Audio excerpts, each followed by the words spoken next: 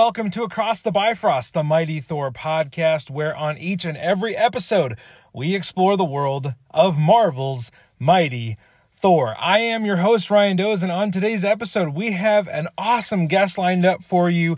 Professor Mark D. White is going to be joining us to talk about his brand new book, A Philosopher Reads Marvel Comics Thor, If They Be Worthy. So we're going to talk all about a major theme of Thor comics today. We're going to talk about the theme of worthiness. So this is a theme that's really been prevalent in Thor comics since the beginning, since Journey into Mystery 83. So today, Mark is going to come here, talk to us about this, and we're more specifically going to talk about the theme of worthiness within the Jason Aaron run of Thor. So you could kind of say that today's episode is like supplemental material for the Jason Aaron retrospective we've been doing all year. It's going to be a great episode. We had a really fun time putting this chat together, and Mark is super intelligent and funny, and we're just, really excited to share this chat with you today. And before we get started, I wanted to just give a shout out, give a thank you to our newest member of the Thor Corps, the newest member of our Patreon. Eric Bennett, our good friend, is jumping on board the Thor Corps, and he is enjoying some great bonus content. You can as well if you want to join our Thor Corps for just a few bucks a month. You get our entire bonus library and everything that we'll ever put out there on Patreon. We've got a brand new episode coming out later this week that Eric's going to enjoy, our other Patreon members are going to enjoy, and if you join today, you will get to enjoy. So if you're interested in that, go join the Thor Corps. It's a good group of people, and Eric is our newest member. So thank you, Eric. This is your shout out, man. But Eric is like, he's a pro when it comes to Across the Bifrost. So he's used to having his name shouted out. So today, great chat. We have a lot of great things happening in the podcast. And we just did our Multiverse of Madness review with Brandon and Jason. We got a lot of great voices adding some depth and some diversity to the podcast, both recently and coming up. The slate of shows we have coming up is just so awesome. I can't wait till you get to hear all of them. And this was one of them that I was really excited to share. So let's jump into our conversation with Professor Mark D. White talking about Thor and the theme of worthiness.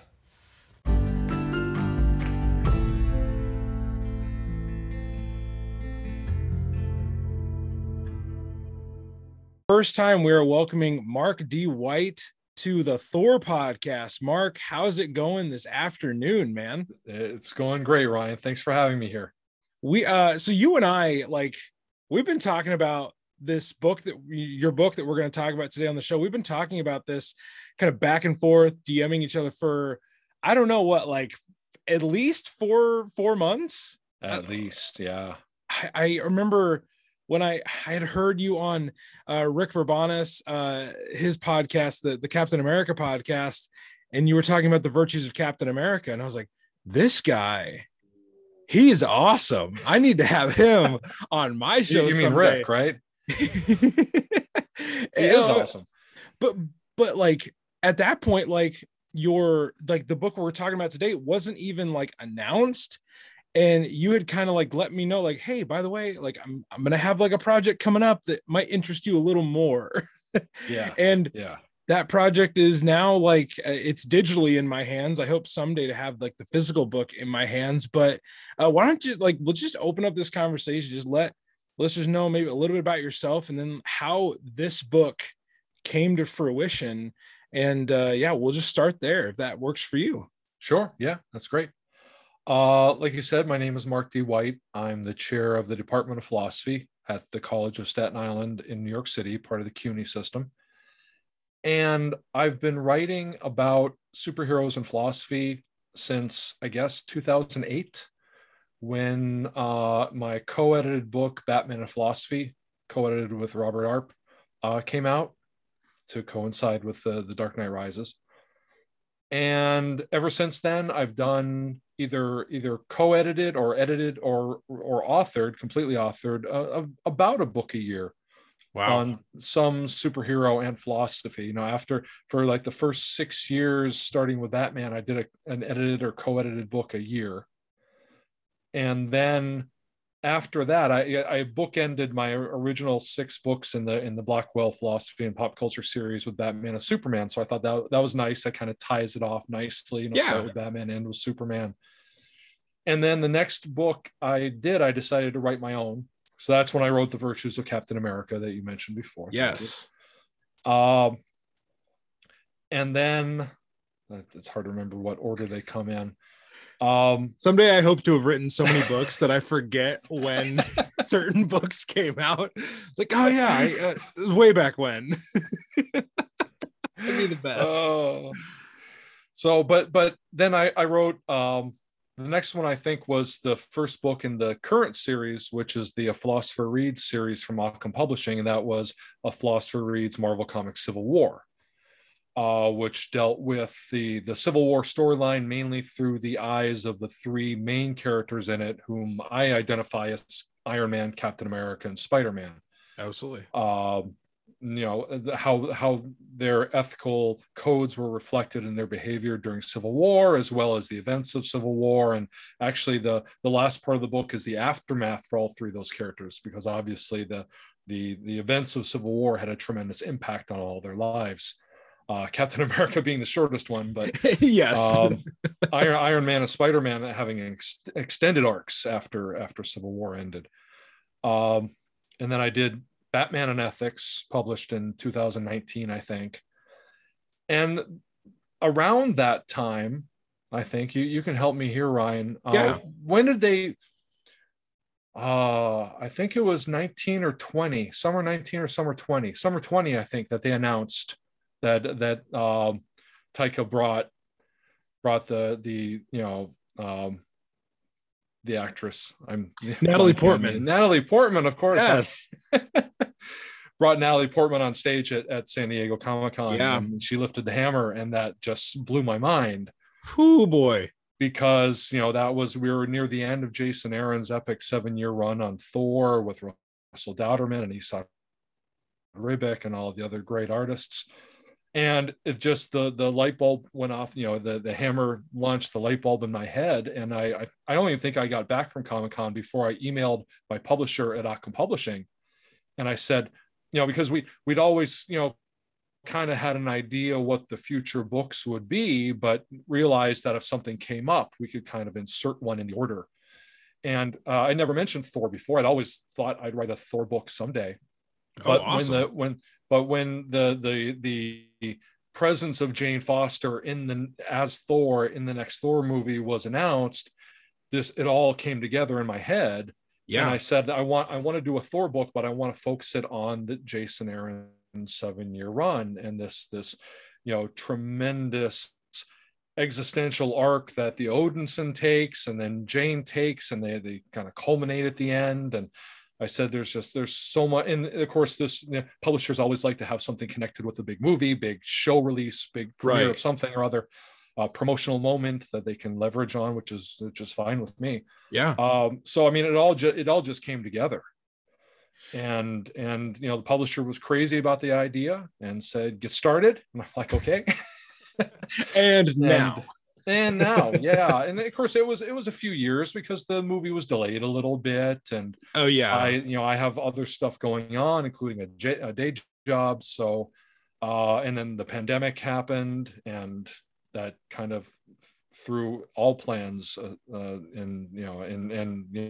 tremendously more, into question.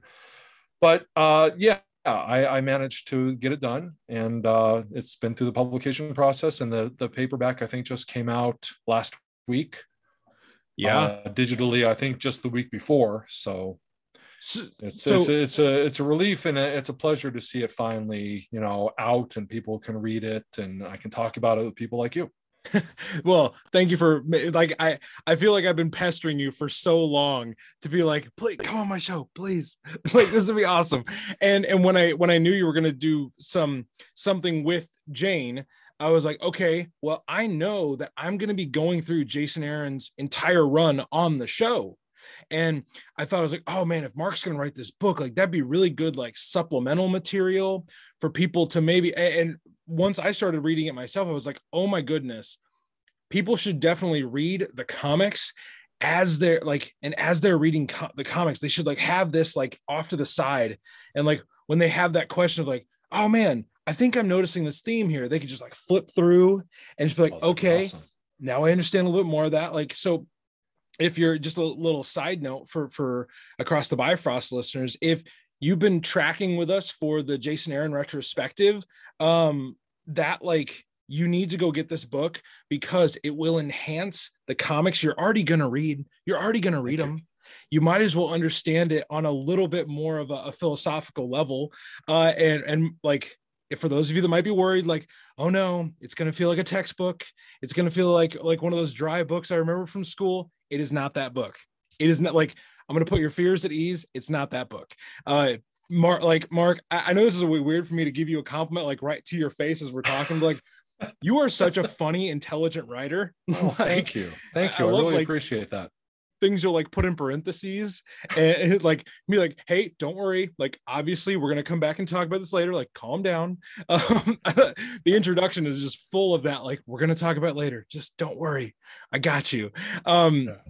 So those of you like our Jason Aaron retrospective, read this along with that. Mark, I'm curious to know, like, for the beginning of this book, you actually don't start with Jason Aaron. You start like all the way back. You start like all the way back to the beginning, his origin. What is your origin with Thor comics specifically as a reader yourself? Wow. This is where I have to admit to something, because not only am I a latecomer when it comes to Marvel comics, when I was a kid, I read DC exclusively. And I think that's just because I realized pretty early on the nature of a shared universe, a shared comics universe. And once I started, I just started reading DC comics because I grew up on Super Friends on Saturday mornings and the Batman TV show and reruns. And those are just the characters I knew. I mean, I knew Spider-Man and Hulk, who doesn't, but the DC characters are the ones I knew, and so many of them had appeared on Super Friends. I liked how they all worked together anyway. And then there was a Super Friends comic book at the time, but there's also Justice League of America, so you got roughly the same characters. And like I said, I realized I really wanted to immerse myself in this shared universe. And of course, I'm a little kid. I don't have a lot of money anyway. Right. So I said I have to pick one company or the other if I want to get a lot of books from that company. And I picked DC. True. Again. That's because what I knew. And I pick up a Marvel comic now and then, and it'd be okay. But it was, if I can't read a lot and I can't appreciate the whole big picture, I don't know if it's really worth it. So it wasn't until I had kids. I mean, I got out of comics in high school. I didn't read any comics in college or grad school. It wasn't until I was a grown up and had kids and a job. And I was, walking my first child, my daughter, around in the stroller so much, and we walked by a comic shop, and then I'd pop in the comic shop and I talk to the people in the comic shop. And that plus going to bookstores that had spinner racks and just browsing the spinner racks and picking up a Wizard magazine once in a while. And gradually I really got back into comics in a big way. And it was like a piece of me that had been missing for 15 years that I didn't even think about picking up a comic book. And I started with Batman because that was my main thing when I was a kid. But then I started noticing, once I started paying attention to who the new creators were, I really started to appreciate Ed Brubaker's work. It was mainly writing Gotham Central at the time, which was the comic book that took place in the Gotham City Police Department. And it was sort of like a police procedural, like Law and Order, except it was in the context of a police department that operates in the city with Batman. The Gotham TV show was a little more cartoonish, but it was in that same theme. I really focused on how do police operate in a city with superheroes and supervillains and a main superhero that overshadows them so much, which is a big theme in the rest of the comics as well. Yeah. And I really liked Ed Brubaker and his the artist, his last name was Lark, Michael Lark. Okay. I really liked how they worked together. It's very noirish, very realistic. And then I found out that they were doing Daredevil. So I'm like, I know who Daredevil is. I don't know a lot about him, but I said, okay, this team that I've really enjoyed on one comic book, they're writing Daredevil. So I'll pick up some Daredevil. And that just got the whole ball rolling as far as getting into Marvel, because now again I'm a grown up with a job. I can afford to buy more comics than I could. You can as commit a to 2 7-year-old universes kid now with my bottle refund money, from carrying the empty Coke bottles to the 5 and dime and getting your can deposit money from one pack of bottles to buy one comic. I'm trying to get my parents to drink more Coke so I can get more comics. We don't need water. Come on. Yeah. Come on. I can't refund water bottles. Come on, let's go. But then I started to gradually get into more of the Marvel universe, and especially Civil War came out just around that time. So I was like a crash course. I was following it all. I didn't buy it, but I was following it all online. Because the comics internet was a big thing too that I didn't know about the 15 years before I got back into comics. And so then that sort of brought me into Captain America and Iron Man and all the rest of the characters. But Thor, of course, wasn't around during Civil War. Oh, he was not. Because he'd had the Ragnarok back in Avengers Disassembled, and J. Michael Straczynski was just starting to bring him back around the time Civil War was ending. So I didn't get into Thor until there was that one issue. I think it was the 8th issue of Straczynski's run where Thor confronts Iron Man about the clone that he and Reed and Hank built that killed Bill Foster, and said, how dareth you do this to me? And kicked Tony's ass 7 ways till Tuesday. One of my favorite issues of comics ever. Because listeners of this show know I'm not that big of an Iron Man guy. Like, Robert Downey Jr. is funny and all, but comics Tony is a douchebag. And that it was like Straczynski gives me like this like wish fulfillment in one comic, and it's so good. It's so good. Yeah, that's a classic. Yeah. So isn't that also the one where Thor visits Cap's grave at the end and Cap's ghost comes out and talks to him? Oh my.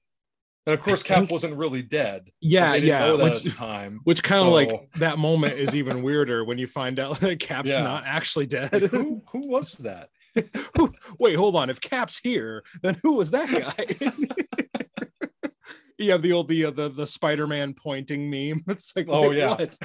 Hold on. This is uber trippy.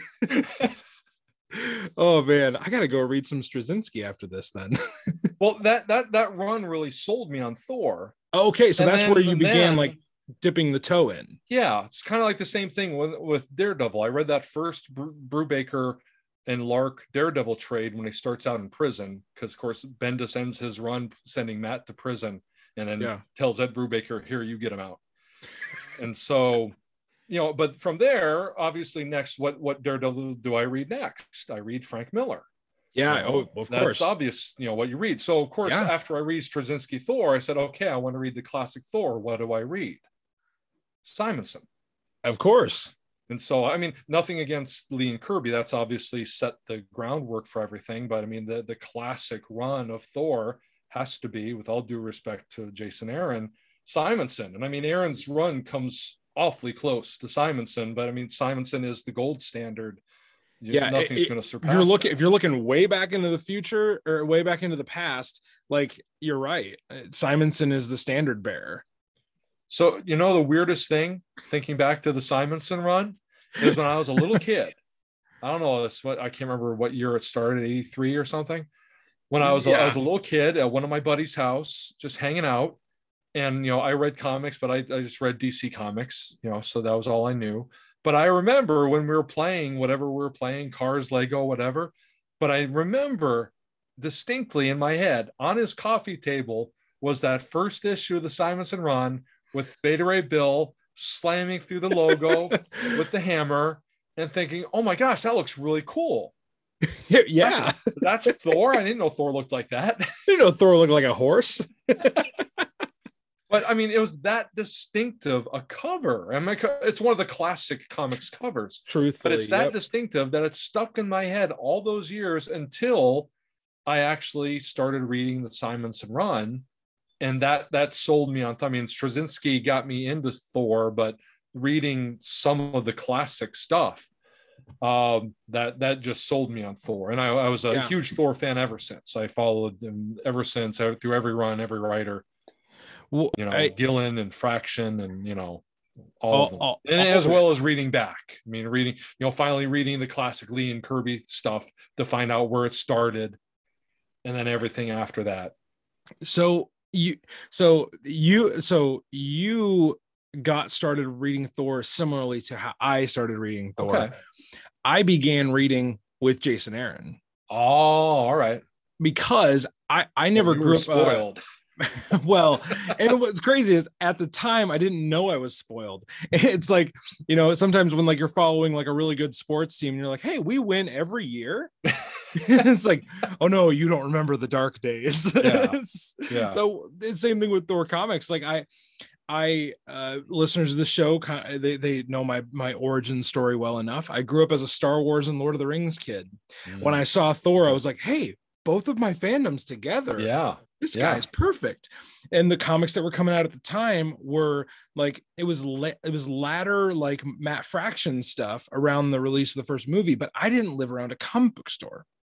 So when I went off to college, I started, reading comics. I'd get a few odd issues here and there from like the Scholastics Book Fair or something like that. Right. Shout out to the Scholastics Book Fair, like a bright spot. Those are awesome. But my kids actually now have Scholastic Book Fair at their book fair, and I think I get more excited about it than they do. but why are you crying, Daddy? Dad, it's okay. It's like, you don't get it. But it's like, treasure these moments. They're not here forever. But I had issues of like Iron Man here and there, a Fantastic Four, but like I didn't have a collection at all. I used comic books similarly to how people originally used comic books. I was like, oh, that was fun. Like use it for something else. So when Thor came out, I was like, oh my gosh, I have to have more of this. So then Fraction slowly turned into Jason Aaron, and Jason Aaron was really the first run I collected. And then I was like, oh my gosh, there's like, at the time, there was like 50 years of this. Right. What is back? So similar to you, I had to go back and then kind of keep up with current, but I had to go back. Now, I want to segue this to like the beginning of the actual book and like talking about the foundational aspects of the conversation, and then how you take it into the Jason Aaron, his 7-year, epic.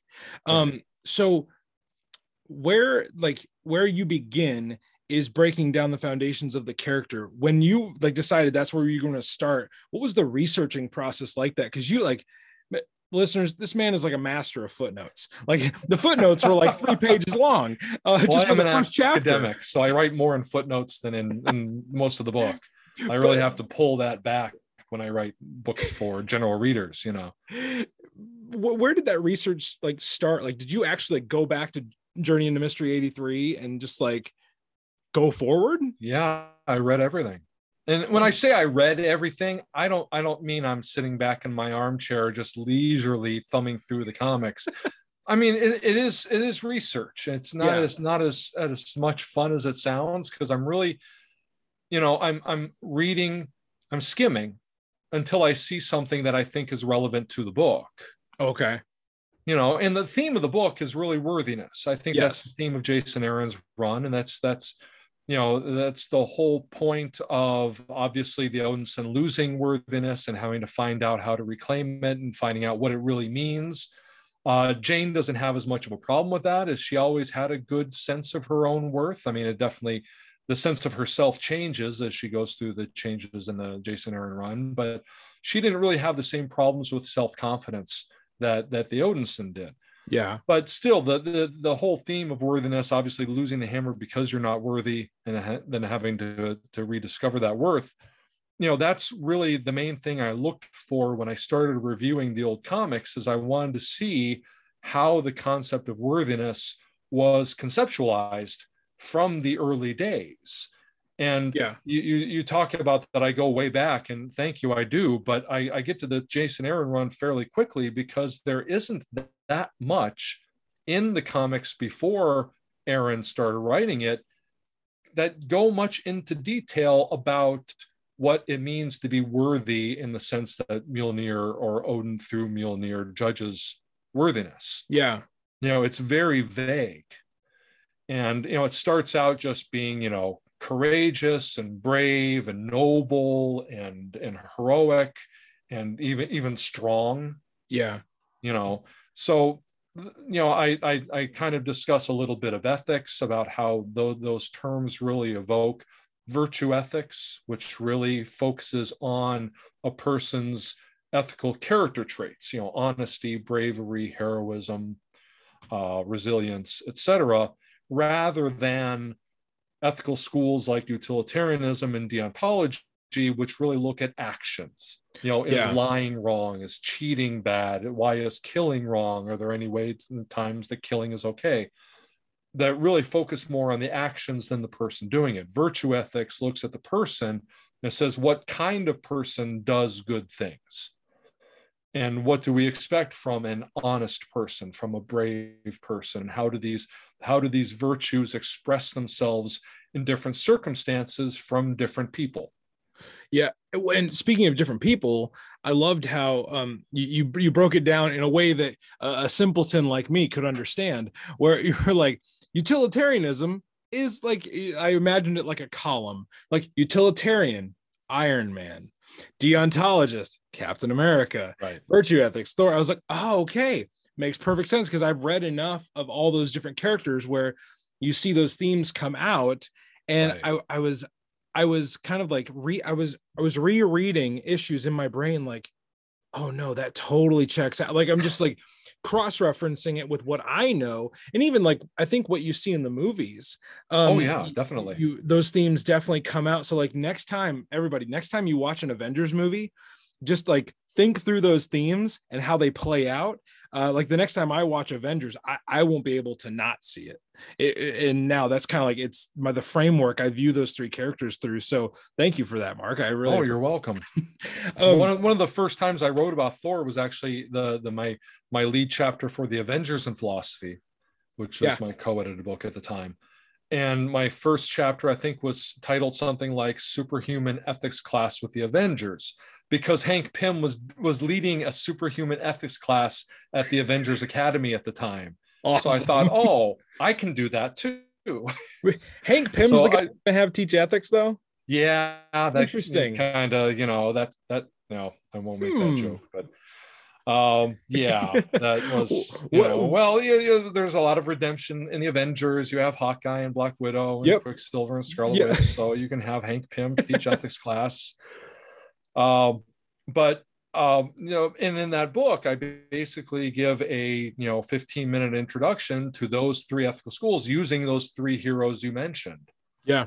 And that's actually available free at the Wiley.com website. If you look up the Avengers and Philosopher book, that's one of the sample chapters that's freely available. Oh, fantastic. So if your listeners want to go check that out, before they buy the book, we can share a link or something to give people a little bit of a teaser of what one of the underlying themes of this book is, like, with really parsing out, like, how does Thor view the world when something bad happens to Thor, how does he process that? And that's like a huge part of Jason Aaron's run, like coming up to where we start with Thor and Jason. Like that, obviously it starts with the God of Thunder and it starts with Gore. But I wanted to kind of bridge the gap for listeners here. Like you start with Straczynski, you go back to Simonson. Now for you as a reader, were you like down with Jason Aaron's run since the first issue,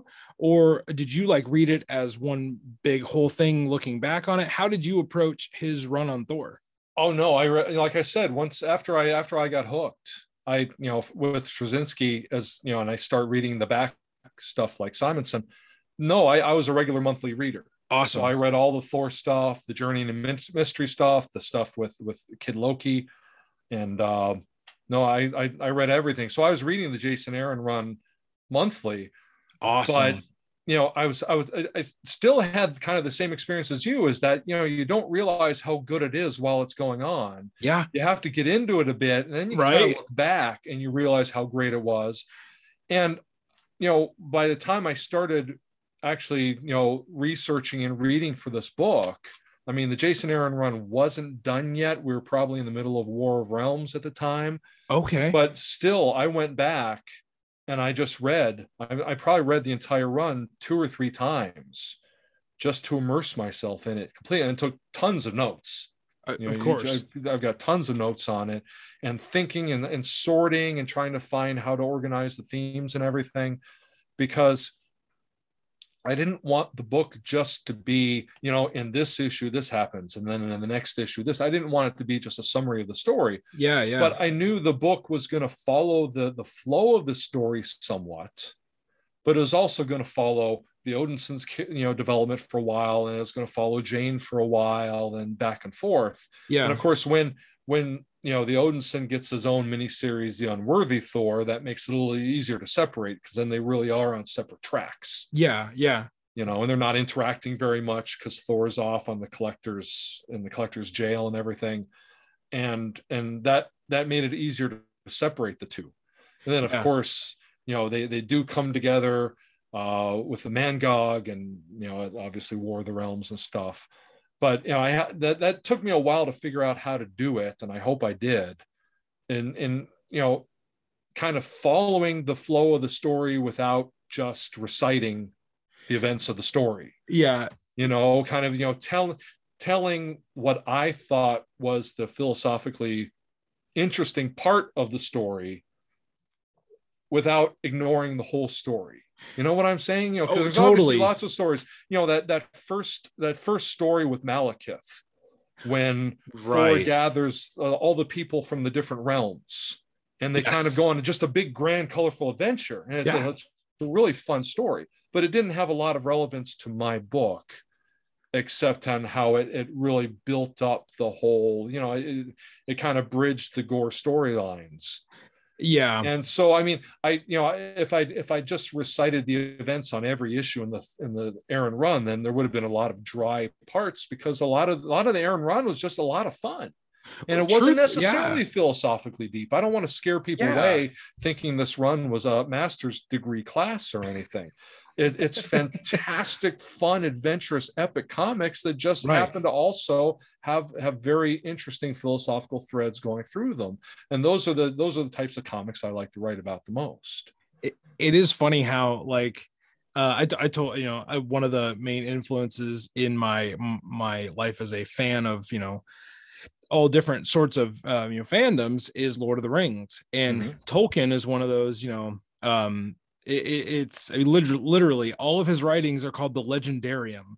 Like that feels big. That feels very serious. And my wife is currently going through Fellowship again. She's never finished all the books. I've barely attempted all the books, but she's going through Fellowship, and she's like, there are parts of this that are super fun, but there's also parts that aren't fun at all. And I was like, oh, so it's like Jason Aaron's Thor. She's like, I guess, because you have the Gore, nod and smile, right? The Gore storyline is not fun. It is brutal, and there's parts of it make you uncomfortable. It makes you ask questions that are bigger than yourself. And then you go to that Malekith story, and Malekith's he's a dirty scumbag, and he does terrible things, but there's a comic book scumbag. He's almost like a Spider-Man villain. He's almost like the Green Goblin or something. Yes, he's like the Green Goblin. He's malicious and he's terrible. But at the end of the day, Gore doesn't cackle. Well, and I think one thing, so you've mentioned artists a few times, Dodderman and Esad Ribic, and obviously Esad Ribic is really when you think of Gore as a comic book fan, you think Esad Ribic. Oh yeah. I mean, he's quintessential with that character. Right. But then you go to the Cursed storyline with Malekith, and it's Ron Garney's art is very different. And it doesn't look like a Renaissance painting. Right. Whereas Esad Ribic's you could, it looks like a comic book in the best sense of the term. And we talked about this a while back on the show when we were doing our retrospective, that it's not a difference of good art and bad art. It's art that fits the tone of very different stories. Yeah. And then you jump up to Dodderman doing most of the Jane stuff, and it's Dodderman's art reminds me of like Saturday morning cartoons, and like it's fun and it's dynamic and it's super colorful and to compare a little that to abstract, a little abstract. Like it's kind of trippy in areas. Yeah, that's a good word. Yeah, but like it's not Esad Ribic. So it's just funny that Jason has done this great epic, and there's so many different styles and so many different takes of his world brought to life by so many different creators. And I just off the cuff here, like when you're like reading and rereading these runs, did you have an art style that you felt maybe like you resonated with more as you're reading through? Well, wow. I mean, just talking about Ron Garney, I'm a huge fan of his going back to his work on Captain America. Yeah. And I remember actually one of the first, I've never been a big X-Men fan, but I think one of the first solo Wolverine stories I read was Get Mystique, which I think was written by Jason Aaron and drawn by Ron Garney. Oh, so it's weird that I go back with these teams so far. But I mean, everybody, I don't want to equivocate here, but everyone that illustrated Aaron's stories, and I try to be very careful in the book. You know, it's so much quoting dialogue, and obviously, which is all up to Aaron. But it's hard when you write a book about comics that doesn't show any artwork and still, emphasize the artist's work. So I try to do that as much as possible. I'm very, very aware of the tendency of comics writers to just say, "Oh, the Jason Aaron run, oh, the Kieran Gillen run, oh, and focus on the writers without mentioning the artists that are actually drawing the pictures in these books." Yeah. So I try to mention the artists as much as I can, including when I do podcasts like this. I think, I agree with you. I think every artist in this run was appropriate for what they did and the tone of the story they did. I mean, if I had to pick a favorite, I'd say Esad Ribic. Yeah. Because in that Gore storyline, it is just magnificent. Yeah. And it's like I never thought about it like this, but you said it's like a Renaissance painting. I mean, it is really just, so powerful and so noble, and that's my favorite. But then I can't imagine Esad Ribic having done the Jane stuff. I mean, Russell Dowderman was perfect for the Jane stuff. So I was gonna piggyback off that with like, I can't imagine Jane not being drawn by Russell Dowderman. Right. Like I'm sure there's other artists that could do an amazing job, but like I've watched Dodderman's art for so long. I'm just like, he is Jane. Like him drawing Jane makes the most sense. Just like Esad drawing Gore makes the most sense. I have a little bit of that feeling too with Lee Garbett drawing Loki from Agent of Asgard. Right. Like I have specific Thor himself is actually the one character that I don't automatically associate with one particular artist. And I find that kind of odd. I'm even thinking back to myself, like, who would be like, when I think of Thor, just like randomly throughout the day, as I often do, I'm just like thinking of Thor, whose art do I picture? And I don't think I actually have an answer to that. I know that's not a very fun piece of conversational audio, but it's something I've just realized. Yeah, I think when I was a kid, again, reading DC, Kurt Swan was my Superman artist. Jim Aparo was my Batman artist. I actually started reading Green Lantern when Dave Gibbons was drawing him. Dave Gibbons, who's of course now associated mainly with Watchmen, but I knew him mainly as Green Lantern. And I said, "Oh, the Green Lantern guy's doing a story with Alan Moore. Cool." The Green Lantern and guy. Flash was Carmine Infantino, but now, I don't think of many, I've read so much. But no, I don't seem to associate characters with particular artists. So I do have a favorite artist to draw certain characters. I love Mike Zeck drawing Captain America and John Byrne. Yeah. I like John Byrne drawing most people. John Byrne drew an awesome Thor. Yeah. So, the few times he did in Avengers and that's something I often forget is that like, don't just like count the people that drew Thor in his solo book. Like there's a lot of great people that have done him in in Avengers. Like right now, Javier Garron, who's drawing Avengers with Jason Aaron, like I think he does a great Thor. Yeah, but it's probably not a name you're going to be like, oh yeah, that's Javier Garron's Thor. Like that's probably not a sentence many people. I may have just coined it for myself. Who drew Jane when she was in Avengers? That lineup of Avengers was Sam Wilson's Cap. Oh, that's all new, all different Avengers. Yeah. Oh goodness. The young heroes in it had Ms. Marvel and Miles Morales in it for a while. You know what? I'm just going to look it up right now as we're just pontificating about art styles. Yeah.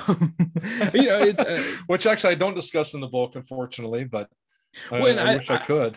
I agree with you. Like I think you did a great job of like, like, yeah, obviously we can't show art here, but like don't be mistaken, like the art is a huge part of these because so example, with talking about when Thor becomes unworthy during the original Sin story, and at the end, then obviously we get years of fallout, but the powerful image of him on the moon, like there's almost no dialogue there. Like it's him. You don't need it. You know what he's going through. He's wrenching on the hammer, and then he's just sitting there, like not knowing what to do next. Right. And I was like, there's no words you could have put to that. Because we all know what that you're striving and straining and then you fail. Mm-hmm. Like we all know what that feels like. We don't need you to tell us how it feels like. So I mean, that's where art, I think, comes in masterfully. Yeah. But and I remember I had to put a footnote in the book in one of the sections about Jane, just calling out how well Russell Dauterman drew human Jane Foster when she was suffering from, she was fighting cancer, and how he drew her like a woman suffering from cancer, and didn't draw her beautiful and ravishing and sexy and just with a chemo needle coming out of her arm. Yeah. He drew her like someone whose body was obviously failing them.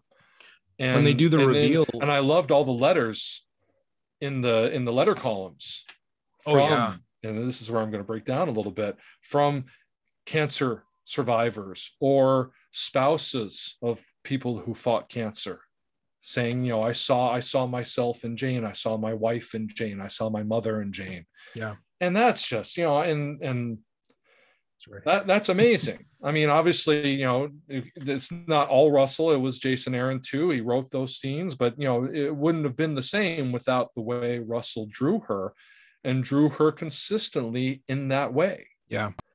Then of course she becomes the mighty Thor, and she's huge and muscular and beautiful and strong and heroic. But she was also heroic not only in fighting cancer as Jane Foster, but also how she continued to be a heroic person. And I tried to emphasize that in the book too. Yeah. That, that's part of why the Hammer found her worthy, is she had always been heroic, almost since the beginning. Obviously when she was introduced as this fawning, nurse that just, oh, Dr. Blake, oh, you're so wonderful, Dr. Blake.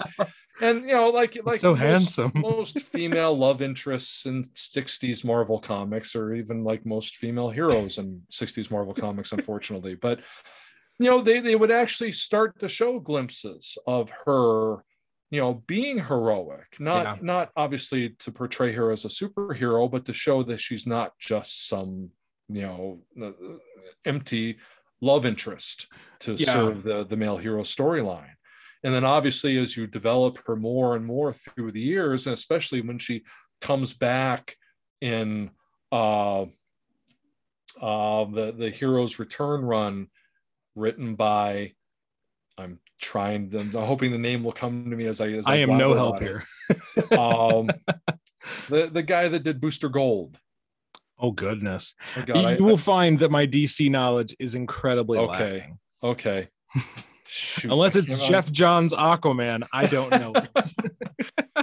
Well, he's a magnificent artist and writer, and I apologize for forgetting his name. I offended him at Comic-Con once, and this isn't going to make this any better. What? He was when I met him at Comic-Con, he was writing Nightwing, and I don't know if you remember, but Tom King had KG Beast shoot Nightwing in the head in an issue of Batman, and then for the next couple of years, Nightwing forgot who he was. Oh, is this the Grayson like Agent of Spiral? No, that was Tom King's Grayson series before when they faked his death in Forever Evil. Okay, never mind. This was and he just had amnesia and he forgot he was a superhero. He realized he was pretty fit and was a good fighter instinctively, but he had all these people, Barbara Gordon and Alfred and Bruce Wayne, coming to him and saying, "Oh, you're Dick Grayson, you're this great superhero." But he's like, "I don't want to be. I just want." He renames himself Rick and everything. Anyway, this went on for years, and for the most part, fans hated it. They just wanted Dick Grayson, Nightwing back. We see that now in Tom Taylor's superlative run with Bruno Redondo. But no, and then the Thor writer from 98 for like almost 10 years from 98 on, his name's not going to come to me no matter how much I talk about it. I can actually see the guy's face in my head. But he had to start.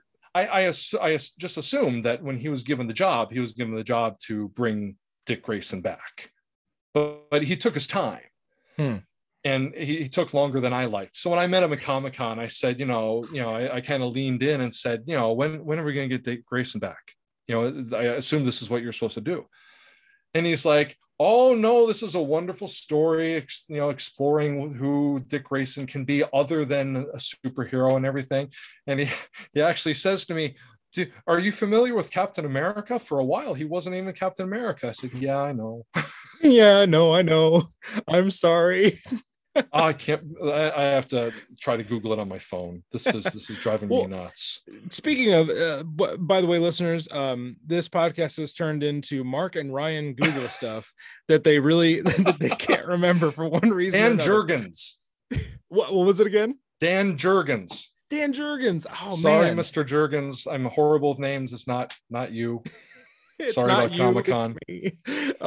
Well, the other name we were searching for on the all new, all different Avengers, it was written by Mark Waid, who probably I'll never forget. But then also Adam Kubert was the one that drew that run with some amazing covers by Alex Ross. Yeah. So, man, you know what? Just one brief moment on that, guys. I've never talked about Alex Ross on this show. His covers, like when I think of when I think of the Justice League, I think of his Justice League like Kingdom Come covers. Mm-hmm. I think of I would just like, sometimes I'll get on like Pinterest and I'll be like, Thor Alex Ross, and I'll just look at like his very like cool style that he draws characters. I just think they look super heroic and regal when he draws them or paints them.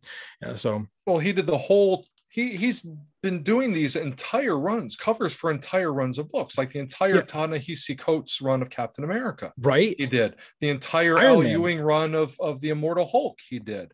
And he's done the whole run, the current run with Christopher Cantwell's Iron Man. Yeah. I mean, he did Spider-Man for so many years. I mean, he and it's not like he's just cranking out cookie cutter covers. Every one of these covers is a work of art.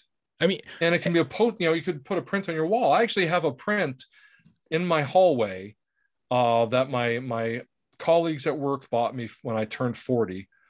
And it's an Alex Ross print of the mid-60s Marvel Comics lineup. Oh, so it's got the original Avengers, the Fantastic Four, the original X-Men, Doctor Strange, Daredevil, just the heroes that were like 64, 65. Yeah. So like the original Marvel lineup, essentially. Right. And it's gorgeous. And they put it in a nice frame. And I mean, it was just a wonderful gift.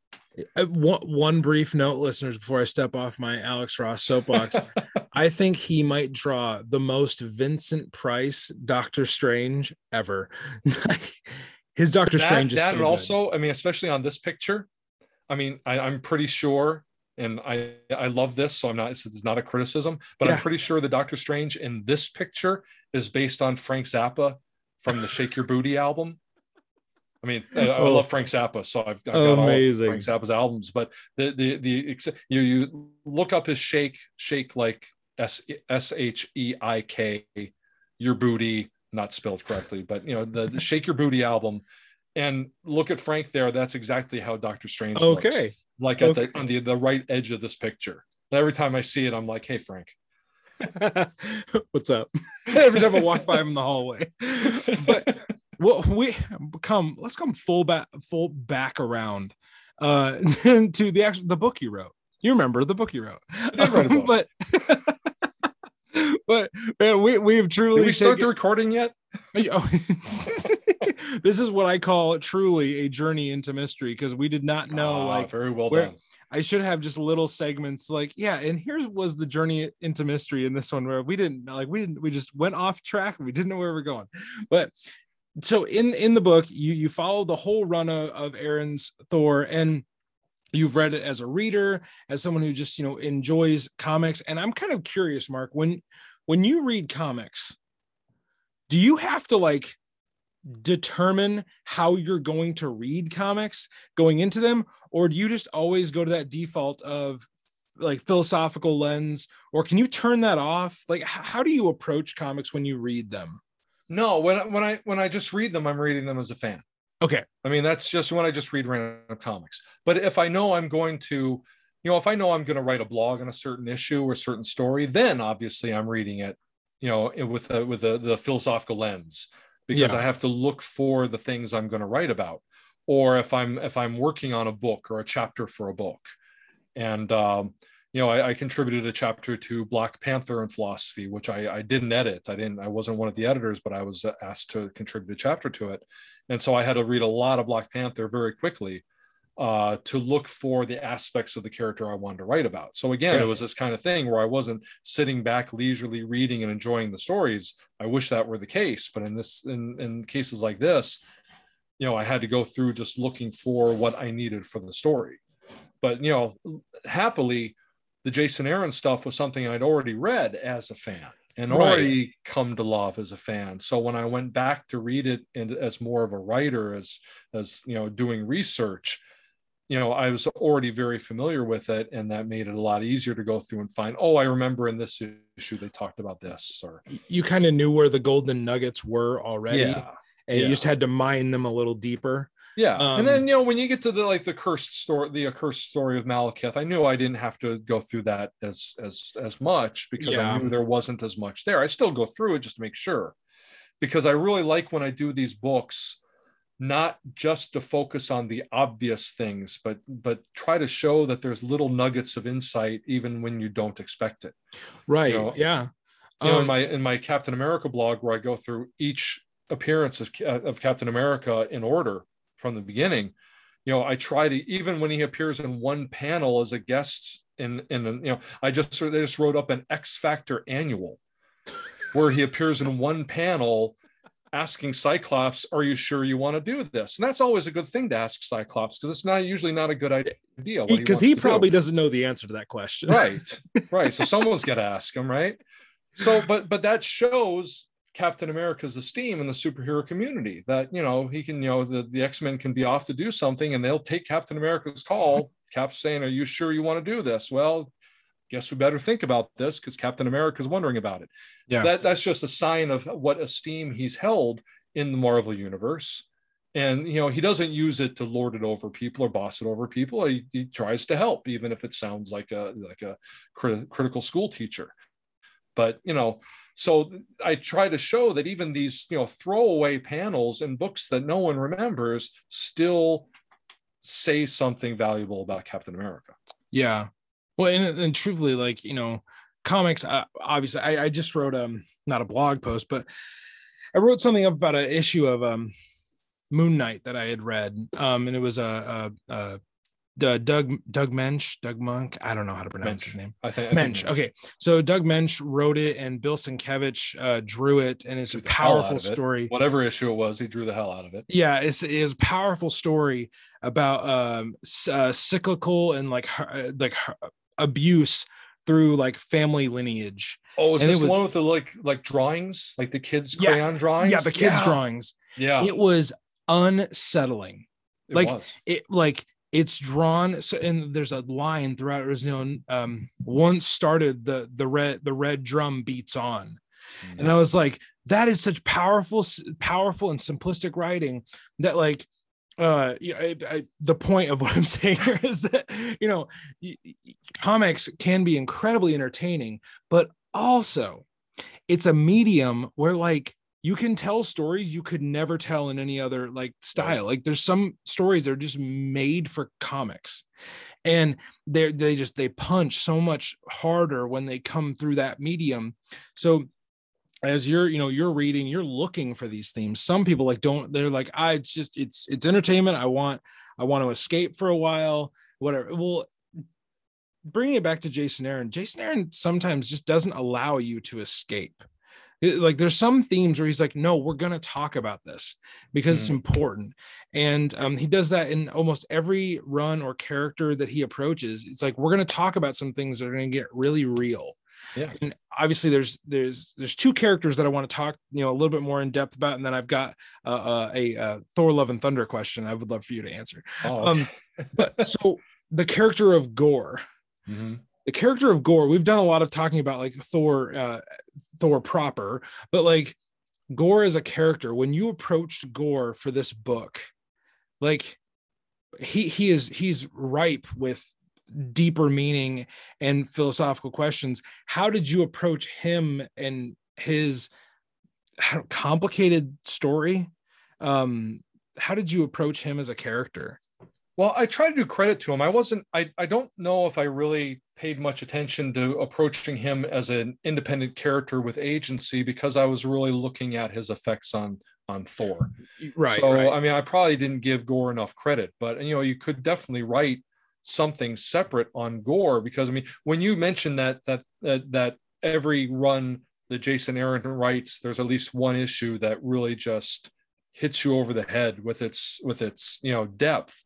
And for me, and I'm guessing for you too, in the Gorr storyline, that's the origin issue. Oh my gosh! How Gorr became Gorr, and it's heart-wrenching. Yeah, what this guy went through and how betrayed he felt by these supposed gods that were supposed to protect him. Yeah, and I mean, it's just you can understand. You don't have to side with Gorr against Thor, but you can definitely understand what drove this guy to be so maniacal. He's not just robbing banks for money. I mean, this guy has a serious complaint that kind of minimizes it. He's got, I don't want to file a complaint. Complaint feels a little. No, but obviously he's going through the universe slaughtering gods. Yeah, and not really caring about whether they're the good ones or bad ones, but he obviously had some bad ones, but it's this fact that he has a point that rattles Thor so much, right? And that's what made the Whisper so effective. Yeah, it is funny how, like, in Original Sin, the Whisper is he says it in such creative ways in that initial Jane run, where it's like, a whisper felled a god, and then they revisit it in Unworthy Thor, where there's a whole issue called The Whisper. Yeah, and that's where where you find out what happened. Like, the greatest contribution that Unworthy Thor gave to Thor's mythos was we find out why the Whisper mattered so much. And it's funny for a fan. He got Thor back. Yeah, it is one of my absolute favorite. I was so happy characters. When he came back. He's awesome. The thing that what maybe a fan who's more casual might not know is like, what, some guy just whispered something in his ear and all of a sudden he can't lift. It's like Thor is the only hero. Unless I'm forgetting something, he's the only hero that truly could wake up the next day and not have his power, like the full extent of his power. And you see that in that Unworthy storyline where he wakes up every day and just makes sure. Yeah. He makes sure that he can pick it up. Yeah. And like Captain America's not doing that with the shield. Tony's not doing that with his armor. Hawkeye's not doing that with his bow. Thor's the only one that he could lose everything the next day. Right. And I think that's one of the main themes of the book that makes it so interesting. Yeah, because that's if we can jump ahead a bit, I don't want to give too much away, but I mean, obviously, if people have read this storyline, then they know already that it's that uncertainty. It's that, the awareness of the possibility that he might not be worthy the next morning. That is actually part of what makes him worthy again. Right. That struggle to be worthy. In other words, he can't just be comfortable that he is worthy anymore. He's always got this little bit of doubt, and it's not the kind of doubt that causes anxiety or causes depression, but it's just that you could be 90% sure that you'll be able to lift the hammer, but you just might not. Yeah. And that keeps just enough humility to make sure you're going to try. You're never going to give up trying. I compared to Captain America too. Captain America is obviously portrayed as one of the greatest heroes, great person, always does the right thing or tries to do the right thing or tries to do what he feels is the right thing in a certain circumstance. But he never rests on his laurels. He's always beating himself up. Oh, I could have done better. Oh, someone got hurt. I should have made sure they didn't get hurt. And in other words, he's always pushing himself to be better, even though most people look at him think he can't be any better or he should go easier on himself. But he doesn't, because he always wants to be better. And that's what Thor has to learn in his own way, is that he always has to have a little bit of worry that maybe he's not worthy today. So he's got to make sure he tries to be worthy every day. And it's that constant struggle to be worthy that actually makes him worthy. And that's what he realizes at the end of Aaron's run. And that's why even at the very end, after Odin passes on the throne to him and he's talking to the hammer and he says, it's you and me, pal. And I hope I can lift you tomorrow or something like that. You talk about, at one point you talk about there's this form of heroism or selflessness that is almost unconscious, that it's so ingrained in you that you just do it. Right. Like it's unthinking. Unthinking. And I found that so interesting that, why do certain heroes in our favorite comic books, why do they do the things they do? They do it because they know not to do anything different. They just, Captain America. Why does Captain America run into a fight with, Hydra soldiers who have hostages? Well, because it's who he is. Right. He doesn't think about, do I have to do this again? Of course he's going to do this again. Yeah. And that's what, it's great that you mentioned. Oh no. The first real sense of what it meant, even in the old comics, to be worthy. Because when they finally told the story in a series of backups in the Tales of Asgard or Thor, in one of the two, it was in the old comics. They had a 3-part story in the Tales of Asgard backups. That was how Thor got his hammer. Yeah. And, you had young teenage Thor, fighting dwarves, fighting frost giants, saving people on Earth, and coming back home and trying to lift the hammer, and he can't lift it. And he's just going, how much do I have to do? I'm doing all these good works. I'm being brave. I'm being heroic. I'm being selfless. How much do I have to do before I can lift this hammer? And it isn't until Sif is in danger and he just automatically, without thinking, offers it. I think Hela has captured him. Yeah, Hela has her captive. He just, without thinking about it, says, I give my life for her. Yes. And it's the fact that he not only made this sacrifice, and obviously very heroic, very brave, just offered up his life for Sif without thinking about it. That was the main thing. That's what clinched him being worthy.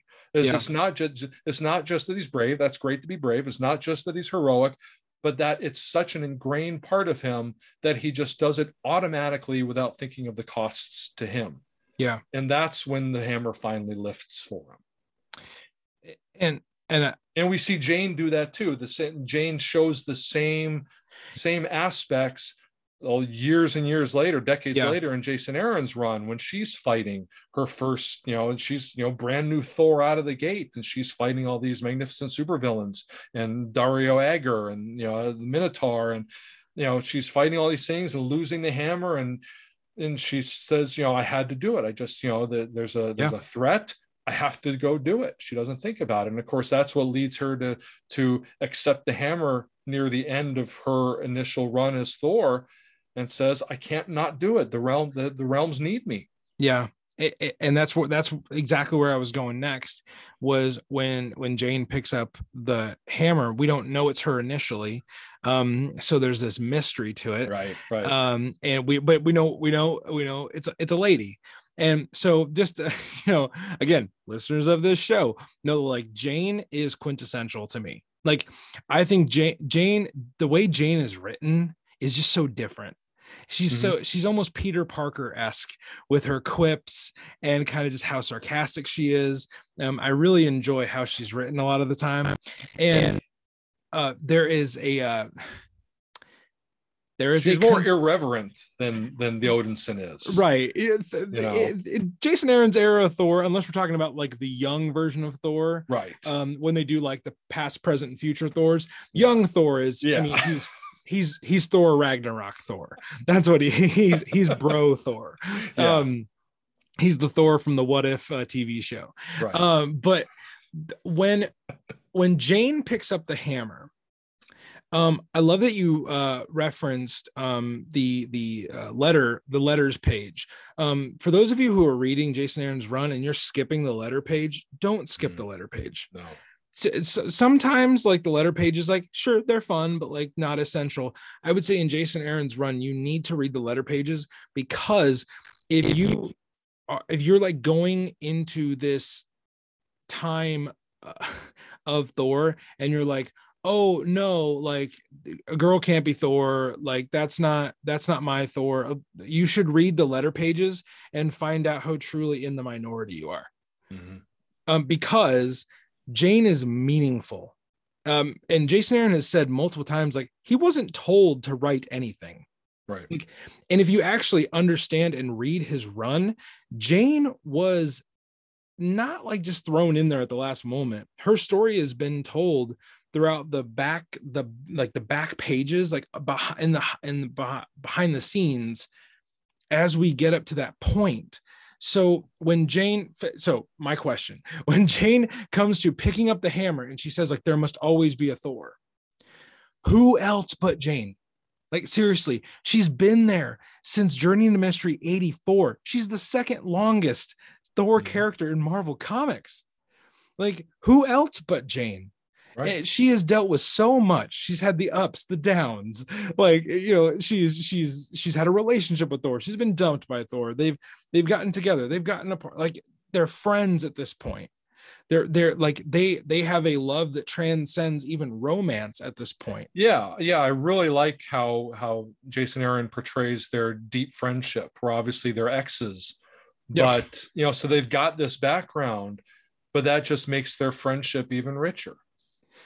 And it's such a close, compassionate man-woman friendship that you actually hope never becomes a romance again, because it's so good as that friendship. It would almost cheapen it to have them become romantically involved again. And it's still that way now. Like, when Jason Aaron's writing Avengers, like, Jane is like, currently Jane's a member of the Avengers with Thor. And it kind of like took me into last issue. I'm like, oh my gosh, they're on the same team together. I hadn't even thought about it. Like, she's Valkyrie now, and it's an exciting time because Jason still gets to write them as friends. Like, and I think that's so cool, because oftentimes in comics, like, female characters are sexualized to a point where it's just like, oh, I know why you're in this book, and it's not because you're an interesting character. Right. Whereas Jane is an interesting character. Like, she is a flawed character. She is at times she shows her strength in her weakness. And I find that to be such a compelling thing for a character, especially a female character. I've told this to several people that have been on the show, several ladies that have been on the show. Like, when my daughter gets older, I will hand her Jane Foster's Thor, and I'll be like, this is the, like, not like that's the only influence she's ever going to have, to be the woman she wants to grow up to be, but it'd be like, this can be, a part of understanding like who you are. And, this can be a very meaningful thing for girls, like, and men, like, for many years to come. I think Jane Foster's Thor is It's essential, and it's very underappreciated by certain comic book readers. Yeah, that's always going to be the case. Yeah. You know, the same thing with Sam Wilson's Captain America for a different reason. Who is awesome. You know, yeah, absolutely. Miles Morales Spider-Man. Sure. Like, there's just, but the thing I wanted to ask about Jane was, because Jane is going to be in this new movie, and what's her name is coming back to play her again. Natalie Portman. Yeah, right. Like, you just want to get her on the podcast too, so we're just kind of, so say if she would come on the podcast, then we'd remember your name. Yeah, I'm sure she's just like, oh man, I really want Ryan to know my name.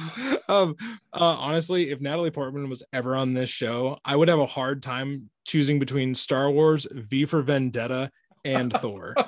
I would have the hardest time. Just be like, what was it like working with Hugo Weaving? Oh, but also Liam Neeson. Oh, but also Chris Hemsworth. Like, yeah. And Zach Braff. Don't forget Zach Braff in Garden State. No, well, you're from New Jersey, so that probably, like, you are from. I'm not from New Jersey, but I live in New Jersey, so that probably holds a very specific place in your heart. But with Jane coming back, and she's going to be at the forefront again, how do you see the themes from Jason Aaron's run, and how you've, like, the themes that you've identified and viewed in your book? Do you see those, like, do you think audiences are going to, like, really resonate with those themes when they see this in the movie, or do you think they're just kind of like two separate things? I'm curious to see what you think. Yeah, it's so hard to tell from the trailer we've seen, because it focuses obviously more on the Odinson, and I think his struggle to deal with, though I don't know if it's exactly the same exact concept of being unworthy. Yeah, but he's obviously going through a lot of existential, crisis about, his role as Thor and everything. And I think that's going to be there. But we don't really know how they're going to deal with Jane as Thor, other than the fact that she will be Thor. And we don't know what her arc in this movie will be. We don't know whether it will be the complete arc she had in the comics, or it'll just be part of it. We don't know the future plans. Which, I mean, it kind of reminds me of the build up to Spider-Man No Way Home. Yeah. When it seemed like, because they obviously couldn't show any of the footage of, just in case there's anyone that hasn't seen it, all the guest appearances in the movie. So they could only show parts with Spider-Man and Doctor Strange. And it looked like it was going to be a Spider-Man and Doctor Strange team up movie, because that's all they could show without showing all the spoilers, everything else. So, I don't think that's the same thing they're doing with the Thor Love and Thunder trailers. I don't think it's that they can't give away too much about Jane. I think they're just teasing it early, and then the next trailer is probably going to be more focused on Jane and what she does in the movie. I hope they deal with some of it. I hope the creative team behind the movie is immersed themselves as much in Jason Aaron's run as we have. Yeah.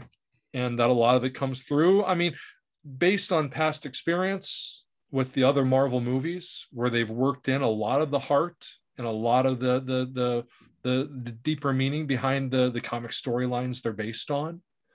I mean, Civil War was great. It wasn't exactly the same as the comics, but it touched on all the same themes. Yeah. The Captain America movies and the Iron Man movies, and they've all done really well translating the heart of the comics to the screen. Obviously it's a different medium. You have to do it in a different way, but they didn't ignore all the rich meaning that's in the comics. Especially, I focused obviously most on Captain America. And I mean, I've said it many, many times, and I'll say it many, many times from now on. Chris Evans is Steve Rogers. I mean, when he was first cast, and I knew him mainly as Johnny Storm in Fantastic Four, where he did a great job. Yeah. As this hothead young kid. So I thought, how can this guy be Steve Rogers? But he is Steve Rogers. Yeah. And it's just, I remember I was doing a podcast about Captain America, I think even before the one you referenced before. And the interviewer asked me, I think they actually flattered me. They said, can you take any credit based on your book for the increased public knowledge of Captain America and appreciation of what he stands for. And I said, no, that's Chris Evans. That's Chris Evans and all the people behind the movies. Yeah. Obviously. I mean, because before the movies, a lot of, people, that are, young like you, may not remember, but before the movies, Captain America was often thought of in the broader public as just this flag waving, jingoistic, toady of the U.S. government. Boy Scout. Yeah. Simple black and white thinking, Dudley Do-Right kind of character. And, it wasn't until the Captain America movies came out that people understood that Captain America stands for the principles and the ideals behind America, not for whoever happens to be running the government at any particular time. Yeah. And in fact, he fights back against the government when he agrees with what they're doing, when he thinks the people in government are not living up to the ideals of the country that he's sworn to uphold. Yeah. And I said, that's all, obviously I talk about that in my book. But, I was able to talk about it in the book because Chris Evans and everyone behind the movies portrayed that so well on the screen. So everyone that watched the movie had a much better understanding of who Captain America was, having seen those movies. He's not this simplistic joke I thought he was. He's not just a guy wearing a flag. Yeah, really all you need to do is watch Captain America Winter Soldier once, right, to realize that that thought of Captain America just doesn't hold up. And then you need to go read the original stories of the Winter Soldier. You need to go read when Cap became the captain, or Nomad, those stories, and Nomad. Yep. But when Cap said, you mentioned the Winter Soldier movie, when Cap's looking at all the SHIELD super surveillance operation, and he says, that's fear, that's not freedom. And that's it. That's the fact that he will say that to, government leaders. It said, this is not the way you do it. This is not freedom. This is fear. And that showed people that, Captain America is not as simplistic and not just some patriotic symbol, which he was when he was introduced in the 1940s. But, the modern Captain America is really, dedicated to principle over. I mean, literally his first comic is him punching Hitler in the face. Right. Come on. It doesn't get more propaganda-esque than that. Yeah. But anyway, before we completely infringe upon Rick Verbanis and Bob Lucius's whole thing, I wanted to just close up by just asking you, Mark, was there anything from this conversation that maybe we didn't go as far on as you would have liked, or if there was something from the book you feel like listeners need to know, either before they go see this movie or before they purchase your book, maybe something missing from our conversation that you feel is essential? Well, one thing we didn't talk about so much is the actual philosophy behind a lot of the concepts that I talk about. When I talk about worthiness, I mean, I started to go into a little bit how I located early ideas of worthiness like courage and heroism in virtue ethics.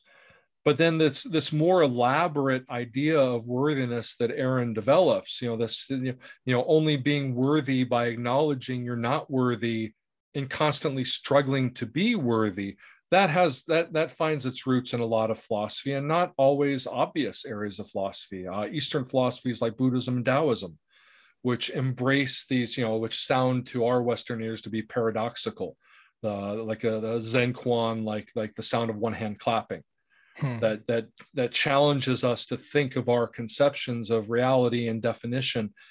The idea that you can only be worthy by doubting your worthiness, and you can only be worthy by the ongoing struggle to be worthy, as a very Eastern flavor. And I talk about that a little bit. And also probably the one thing that we didn't touch on is the idea of who determines what it means to be worthy and who determines who is worthy. And I talk about how this is really one of the core of the Odinson's problem, is he's relied on the hammer to give him a sense of worth for his entire life. And after he earned the hammer, which was this long struggle, even after he earned the hammer, he still relied on the hammer to give him his idea of self-worth. And that's obviously not ideal. Yeah. You know, the ideal is to have a sense of autonomy, or what the existentialists call authenticity. You know, determine for yourself what standards you're going to live up to, and then hold yourself to those standards. Yeah. And I say in the book that that is Thor's main problem. And his mother, Freya, is always telling him, it's not the hammer that makes the man. It's your heart that makes you Thor.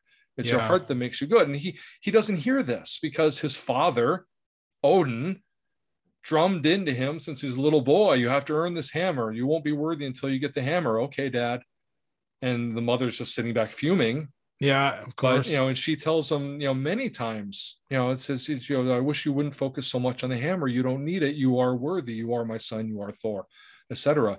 And like I said before, Jane doesn't have these same issues. Jane has a solid conception and her own determination of what makes her worthy, what makes her a good person, what makes her a hero. And when she gets the hammer and she becomes Thor, she just has a new way to express that. Yeah.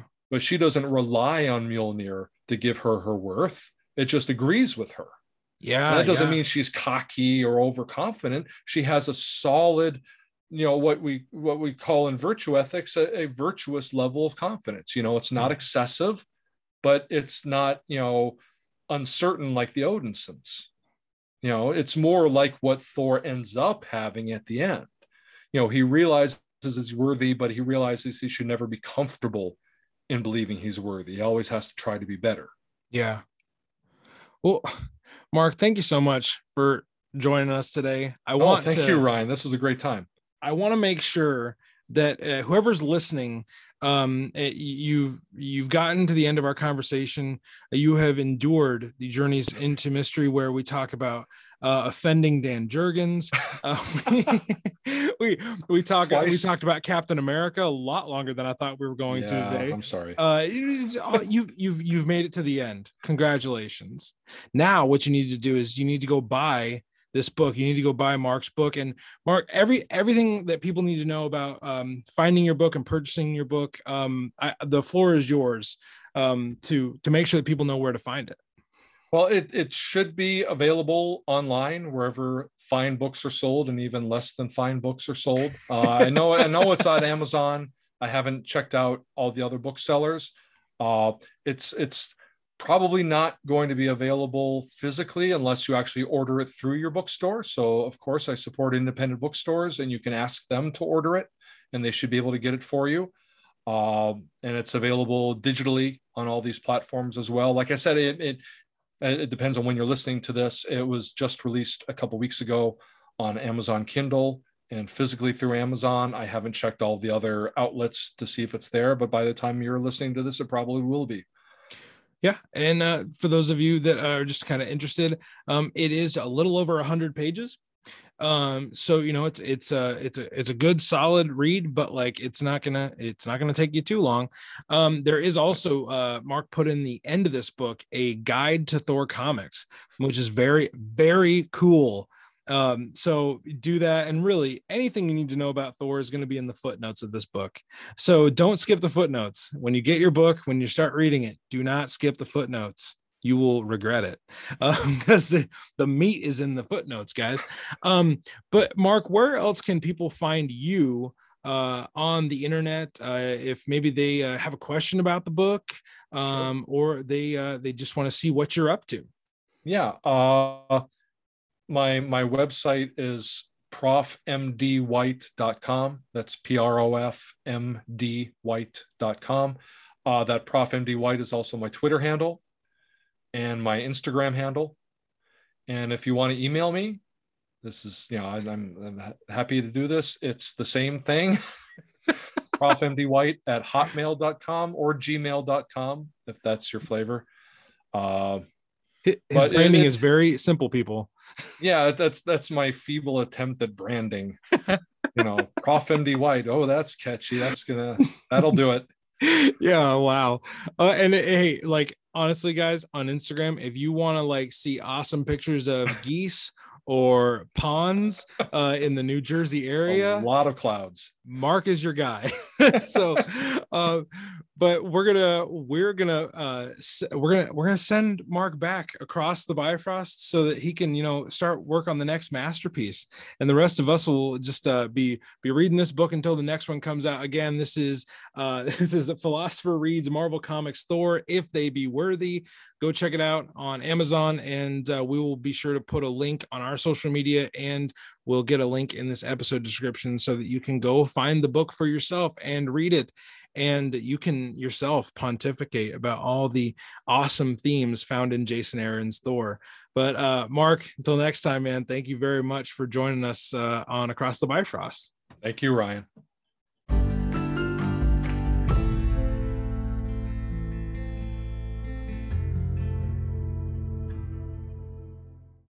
Well, everybody, there you have it. That was our conversation with Mark about his brand new book, If They Be Worthy. We'll be sure to include a link to that in all of our social media. So go check us out at Mighty Thor Podcast or our Facebook group, where you can find all the links that we're going to show for his book. Please, seriously, go check out this book, especially before Love and Thunder comes out. I really feel like this book could add to your enjoyment of that film. All of the themes that we're going to talk about in that film and the rest of our Jason Aaron retrospective are really, those strings are tugged at by Mark this entire book, and we only had time to talk about just a little bit of this awesome project that he's put together. So go buy the book, enjoy the book, and let Mark know what you enjoyed so much about it. I'm sure he would appreciate that very much. Next week on our main show, we have a special look at Marvel Studios' Moon Knight coming up. We're going to be talking with Michelle from Moonlit Comics, a fantastic account that I follow on Instagram, and she's just a fantastic human being, and we are just going to have a great time breaking down Marvel Studios' Moon Knight and to connect it to Thor, because, whenever we do something in the Marvel Cinematic Universe, we got to connect it to our guy. We are going to be talking about the Avengers story, Age of Khonshu, written by Jason Aaron. See, we made all the connections right there. And so we're going to talk about Age of Khonshu, where Thor faces off with Moon Knight, and it gets intense. We're going to talk with Michelle about that, and it's going to be a great conversation. You are not going to want to miss that one. That I can assure you. And if you're interested in joining our Thor Core on Patreon, like Eric did this last week, Eric, thank you again. Double shout out, man. You can go and join our Thor Core for just a few dollars a month and get our entire bonus library.